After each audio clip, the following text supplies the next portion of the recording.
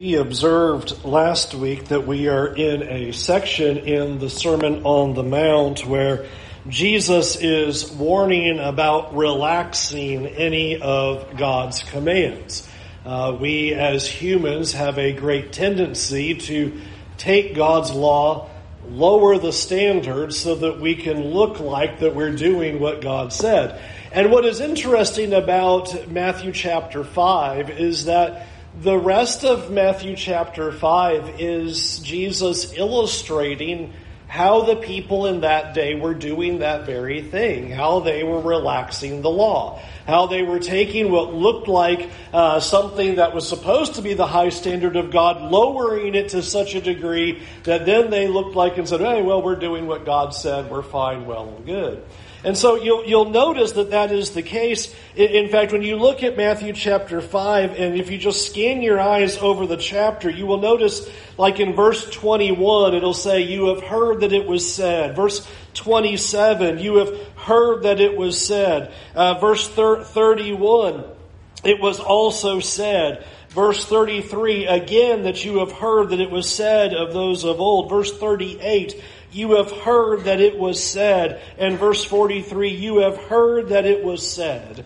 Throughout this section, what Jesus is doing is dealing with how the Pharisees and the religious leaders and the teachers were taking the law and teaching it to the people.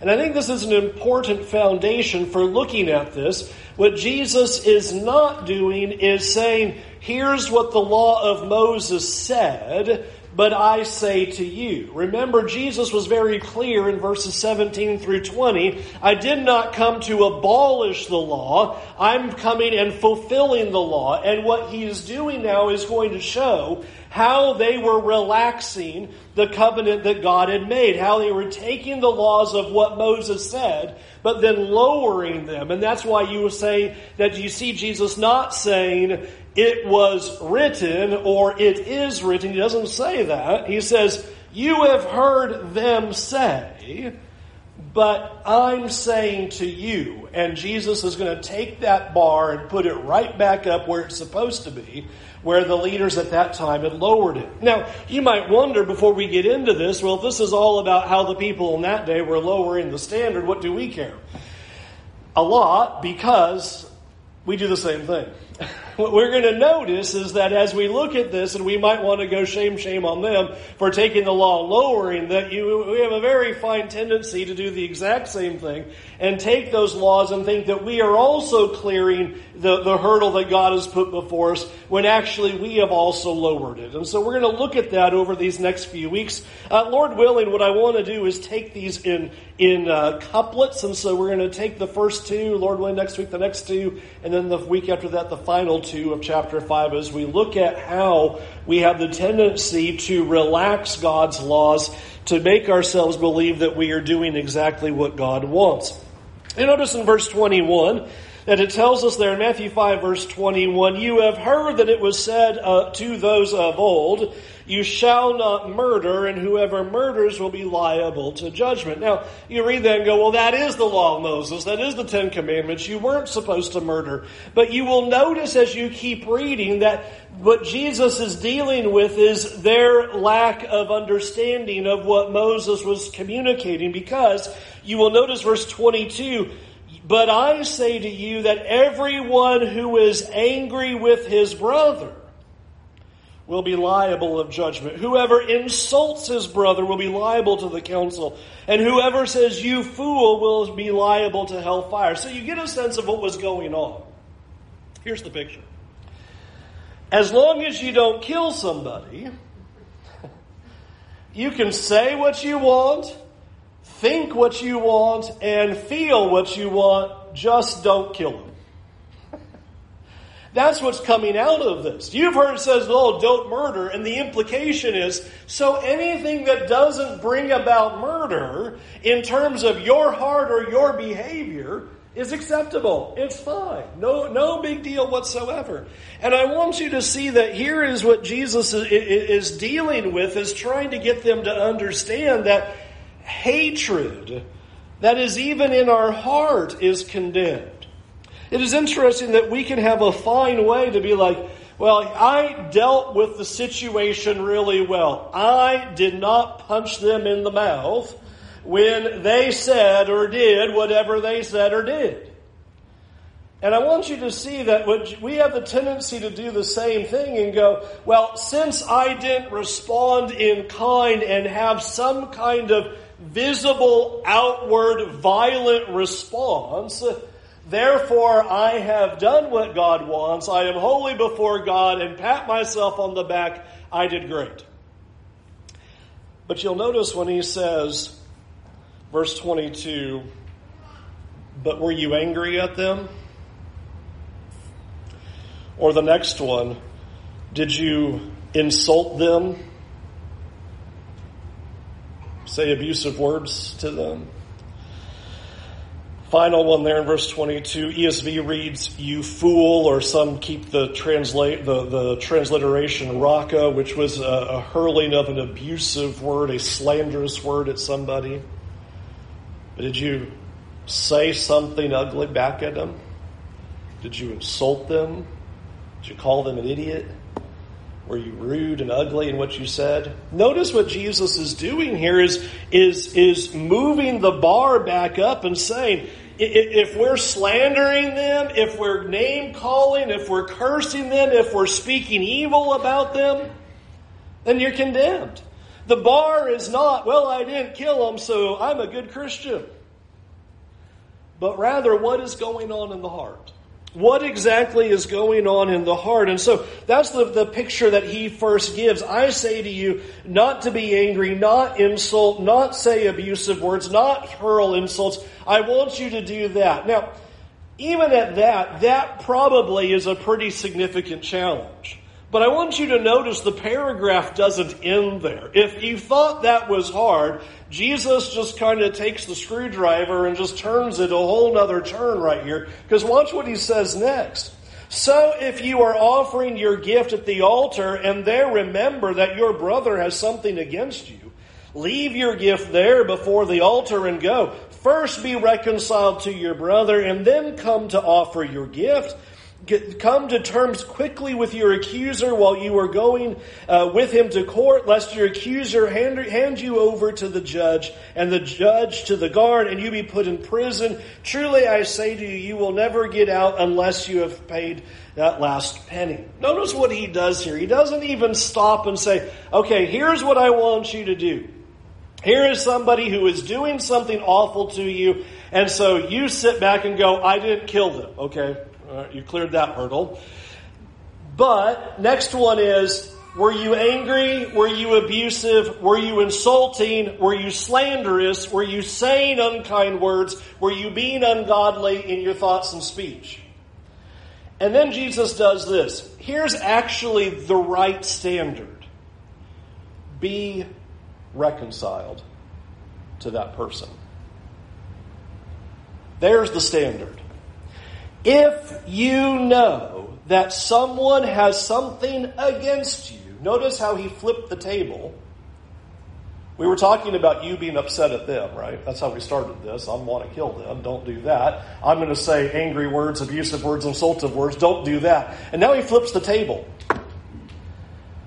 And if somebody has something against you that you are aware of, stop what you are doing and go be reconciled to them right away. So think about how far the bar had been lowered in that day and time when the teachers in Jesus' day are saying, the line is murder, that's what the law says. And Jesus comes along and says, you have lowered the bar so far you can't even see it. The bar is reconciliation. You need to go to that person and be reconciled. Now think about this. How often do we vindicate ourselves in our relationships with people that we know, with people that we don't know, acquaintances, workers, family, even in marriage, because we did not act on our hatred? And we go, look, I did not act on that hate that I felt inside of me. Man, I am nailing it, crushing it. I'm doing such a great job. And Jesus says, no, what's supposed to happen is whatever the infraction was, whatever caused the pain, the wrong, the disagreement, the hurt, you are to proactively reconcile with that person. I want you to go to that person and I want you to solve it. I want there to be reconciliation. And I think this is quite a hit, because what this is telling us then is, so when we were filled with anger and rage towards someone, but we didn't do something about it, we were still wrong. When we were upset and we lashed out with our words and we said hurtful things, but at least we didn't act upon it. We weren't physical, we weren't violent, we weren't confrontational, but we said words. We were wrong. And we didn't hold the standard. We called them names. You are so dumb. We were wrong. And when we didn't try to reconcile in that moment the broken relationship, we were wrong. That's the bar that Jesus sets back in there and says, that is what God expects. And the scriptures tell us that all over the place. The Apostle John writes when he says, everyone who hates his brother or sister is a murderer, and you know that no murderer has eternal life residing in him. We have to let that rest on us. That kind of maliciousness, that kind of slander, that kind of insulting, that kind of hatred, Jesus just classifies that and says, murder. You have ill will to them. And how easy it is for us to think,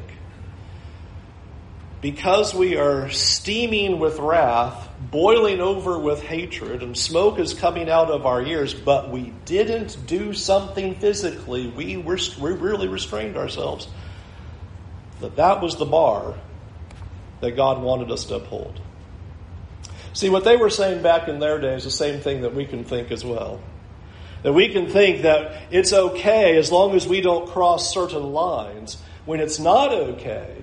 And what God is wanting us to do is to reconcile. We are supposed to be the ones who are being peaceful. And I think it's important to remind ourselves that what you see over and over again is that relationships matter to God. Just remember those two commandments. It is love the Lord your God with all your heart, soul, mind, and strength. And it's not stopping right there. And love your neighbor as yourself. Relationships matter to God. How we talk to each other matters to God. How we talk to strangers matters to God. How we talk to acquaintances and coworkers matters to God. How we interact with one another matters to God. And we are not supposed to be overflowing with wrath and anger and malice and slander and insults and the like.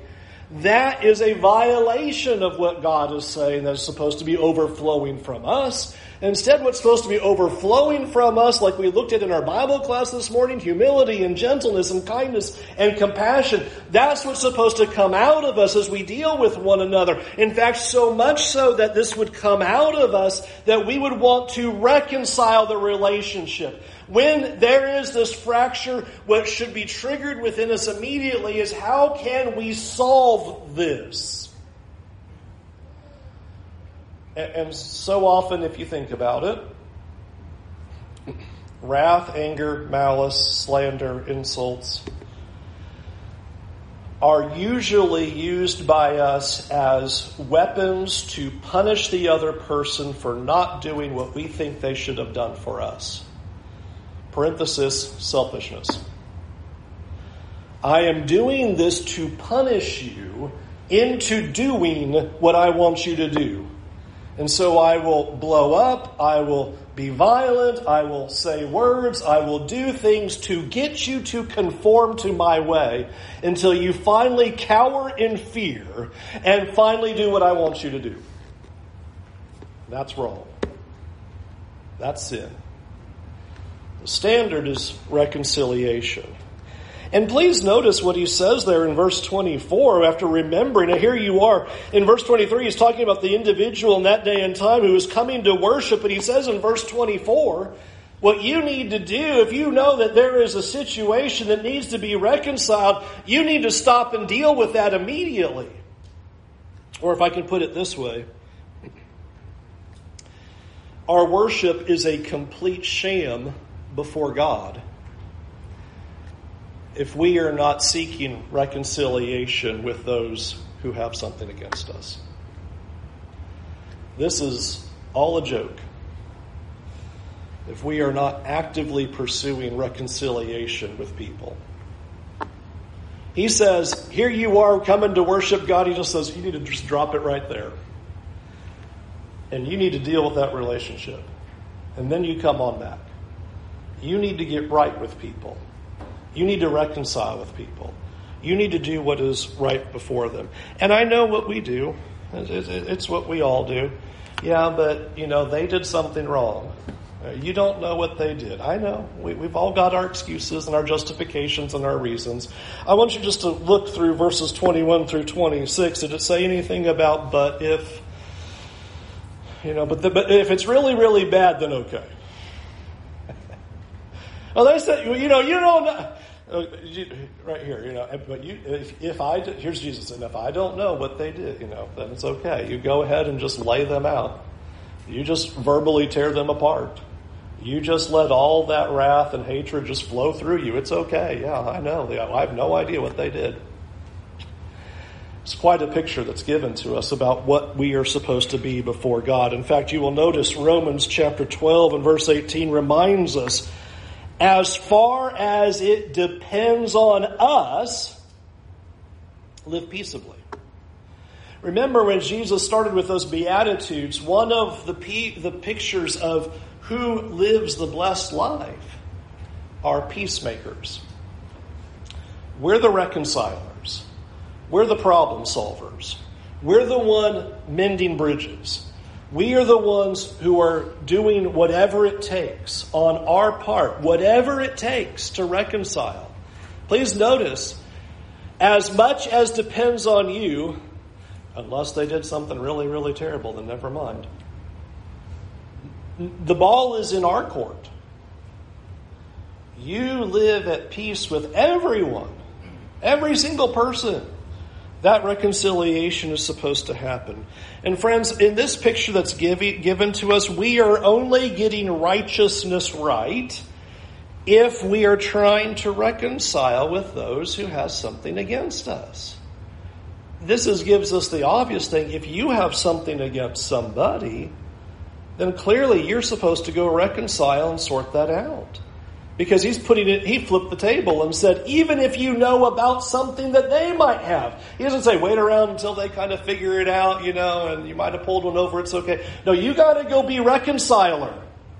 So if they have something against you, you have something against them. Whatever has happened, the responsibility still comes back upon us to be the one who is going to reconcile. We are going to solve the problem. And friends, how many times do we make matters worse? The goal of getting into that relationship is not to make matters worse. You say, well, how do I make matters worse? Here's how we make matters worse. Do you know what you did? I'm trying to take the higher ground here, and you did some stuff that you need to be sorry about, and I'm the one who's telling you what you did, so I'm waiting for your apology. Go ahead. All right, that's what we do. Oh yeah, I'll go address it with them and blow it up even worse. No, the picture is to go and solve the problem. And if we seek anything less than reconciliation, we have lowered the standard. Anything less. than doing whatever we can on our part to mend that relationship, we've lowered the standard. We're not living to the standard that God has put forward. And friends, we should understand this. Of all the people on earth, we should understand this. Because this is what God did for you and for me through Christ. We should understand this. We should understand a God who goes to the extreme to reconcile relationships with people who don't care. We should understand that. We know what that looks like. We were those people. And we're supposed to be extending that and doing the same. Reconciling. Yeah, but they don't care. We didn't care. We should understand that. Look how far God went for us to bring about peace, to resolve the relationship. We're supposed to do the same. And so anger is not acceptable. Wrath is not acceptable. Slander, insults, the like. Reconciliation is the bar. That we would do everything that we can on our part to try to bring about a reconciliation. Those who are in the kingdom and those who are living the blessed life, they are the ones who are making peace and seeking reconciliation. You'll notice the next paragraph then that ties with that, verse 27. And you have heard it was said, you shall not commit adultery, but I say to you that everyone who looks at a woman with lustful intent has already committed adultery with her in his heart. If your right eye causes you to sin, tear it out and throw it away, for it is better that you lose one of your members than that your whole body be thrown into hell. And if your right hand causes you to sin, cut it off and throw it away, for it is better that you lose one of your members than that your whole body go into hell. Well, you bring that beginning picture again, and you read verse 27, you have heard that it was said, you shall not commit adultery. And of course, that is also in the law. But as you keep reading, you are able to get a sense of what the religious leaders were teaching, which is, as long as you don't commit adultery, everything below it is just fine.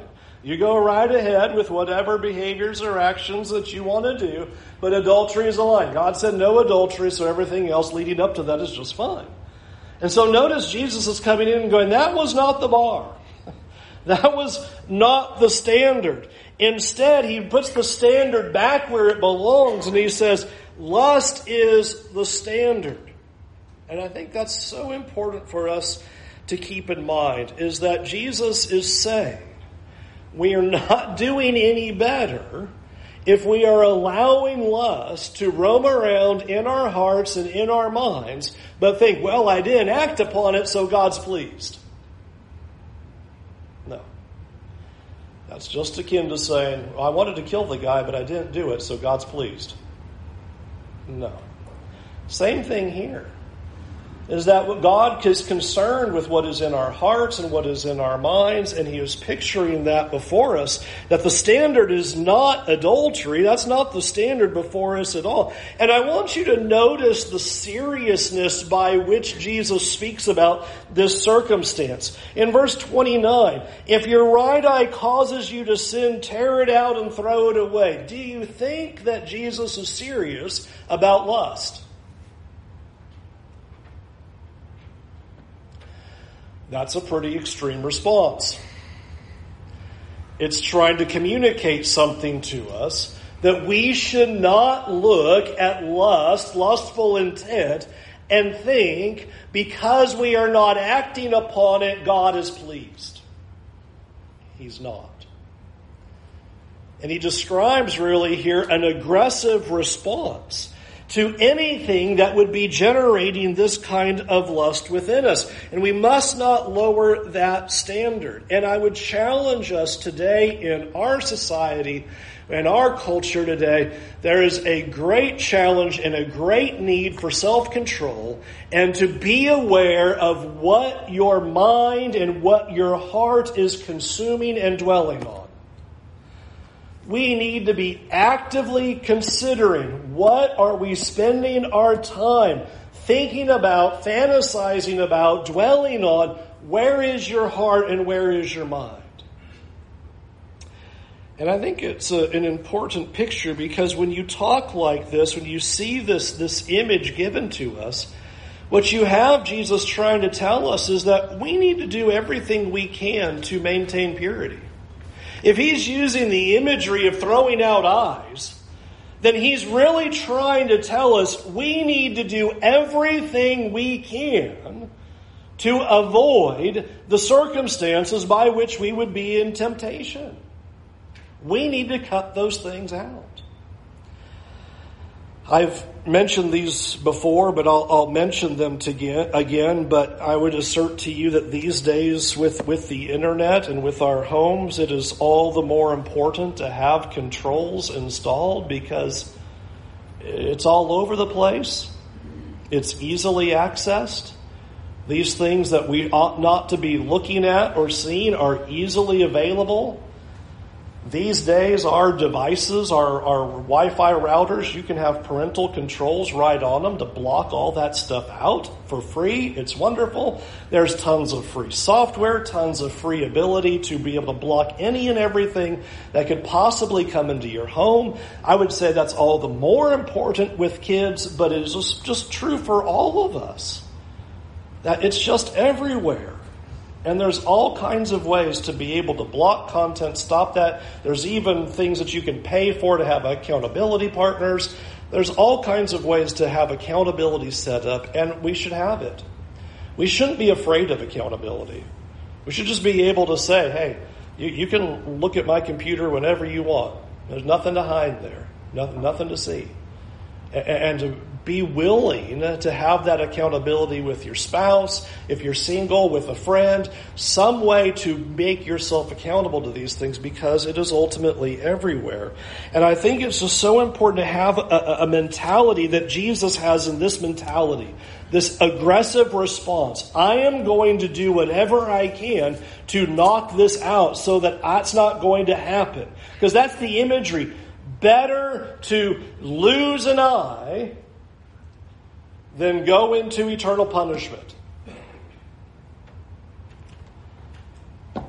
Better to have the pain of content blockers and filters than go to eternal punishment. Better to have blocking software. Better to not be watching shows that show all that kind of stuff all over the television and streaming services than go to eternal punishment. This is a big warning here that's being given to us. And he wants us to do everything we can to avoid it. Listen to how the Apostle Paul worded it. He said, "This is the will of God, your sanctification, that you abstain from sexual immorality, that each one of you knows how to control his own body in holiness and honor, not in passion of lust like the Gentiles who do not know God." Notice the picture. We're supposed to be different. We're supposed to be different. And notice God is saying something important here. You can exercise self-control. That's what he just said. You can say no. You can turn the channel. You can turn it off. You can turn it away. You can do all kinds of things. The question is if we want to. Do we want to exercise holiness and self-control? Do we want that kind of accountability? Do we want those kinds of things blocked? Or are we wanting to keep it hidden? Are we wanting this to be something that's in the closet? It's a very important warning that we would have self-control in all areas of life. And friends, this is just a tough area in our world anymore. Now, I think about when I was a kid, it was inaccessible. You had to sneak into 7-Elevens and it was on a super high shelf and so behind the register, so it was inaccessible. Not anymore. Not anymore. It's accidentally thrown at you now. You don't even have to look for it. It'll come at you.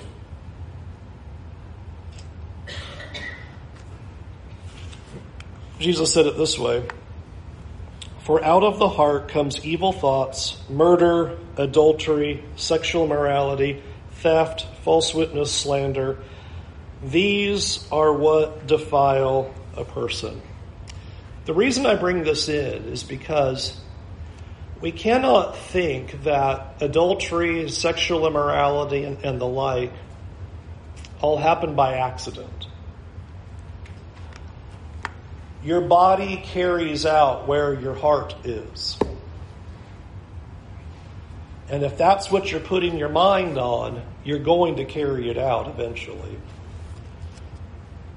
You're just going to keep pushing that and pushing that and pushing that. The body carries out what is in the mind. And so if we really want purity in our lives and in our homes, we should think about what the world might call our extraordinary measures, but Jesus is describing extraordinary measures. I mean, think about it like this. If he talks about here in verse 30, if your hand causes you to sin, cut it off and throw it away. When are the circumstances in life that we have to actually physically cut off a limb? It's pretty rare. And I think this is the graphic imagery that he's getting at.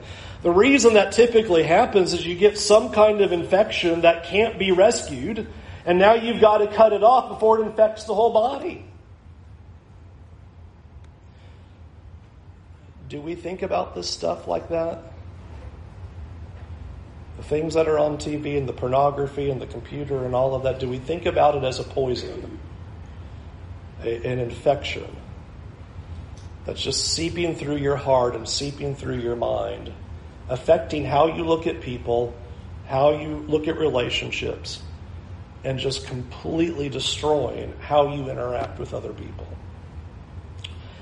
Cut it off is the picture that he gives. It is better for you to lose one of your members than for your whole body to go into hell, into eternal punishment. Now let me conclude by pulling these two together by just reminding us what Jesus is doing in this, is that we cannot lower the standard that is given to us. What Jesus wants us to do is take a moment, this moment of reflection, and consider if we've lowered the standard, because exceeding righteousness and being the people of God is not to be able to sit here and go, well, I didn't murder anybody or commit adultery today. High fives all around. We all did great. We're supposed to avoid hate and lust. Standard back up here. Hatred, malice, insults. What's consuming our hearts and minds with lust and impurity. That's the standard that Jesus is reminding us. And I think it's just important to keep in mind that when we look at the standard the way God wants us to see them, that's when our hearts become exposed. Remember, we talked about that last week, and I'll say it, Lord willing, 2 more times in the future. The goal of moving the standard back to where it belongs is so that we will be poor in spirit, mourn over our sins, come to him in meekness, begin to seek righteousness, seek a purity of heart. All the things that he began in that Sermon on the Mount of those Beatitudes, those things can't happen until the bar is back where it needs to be.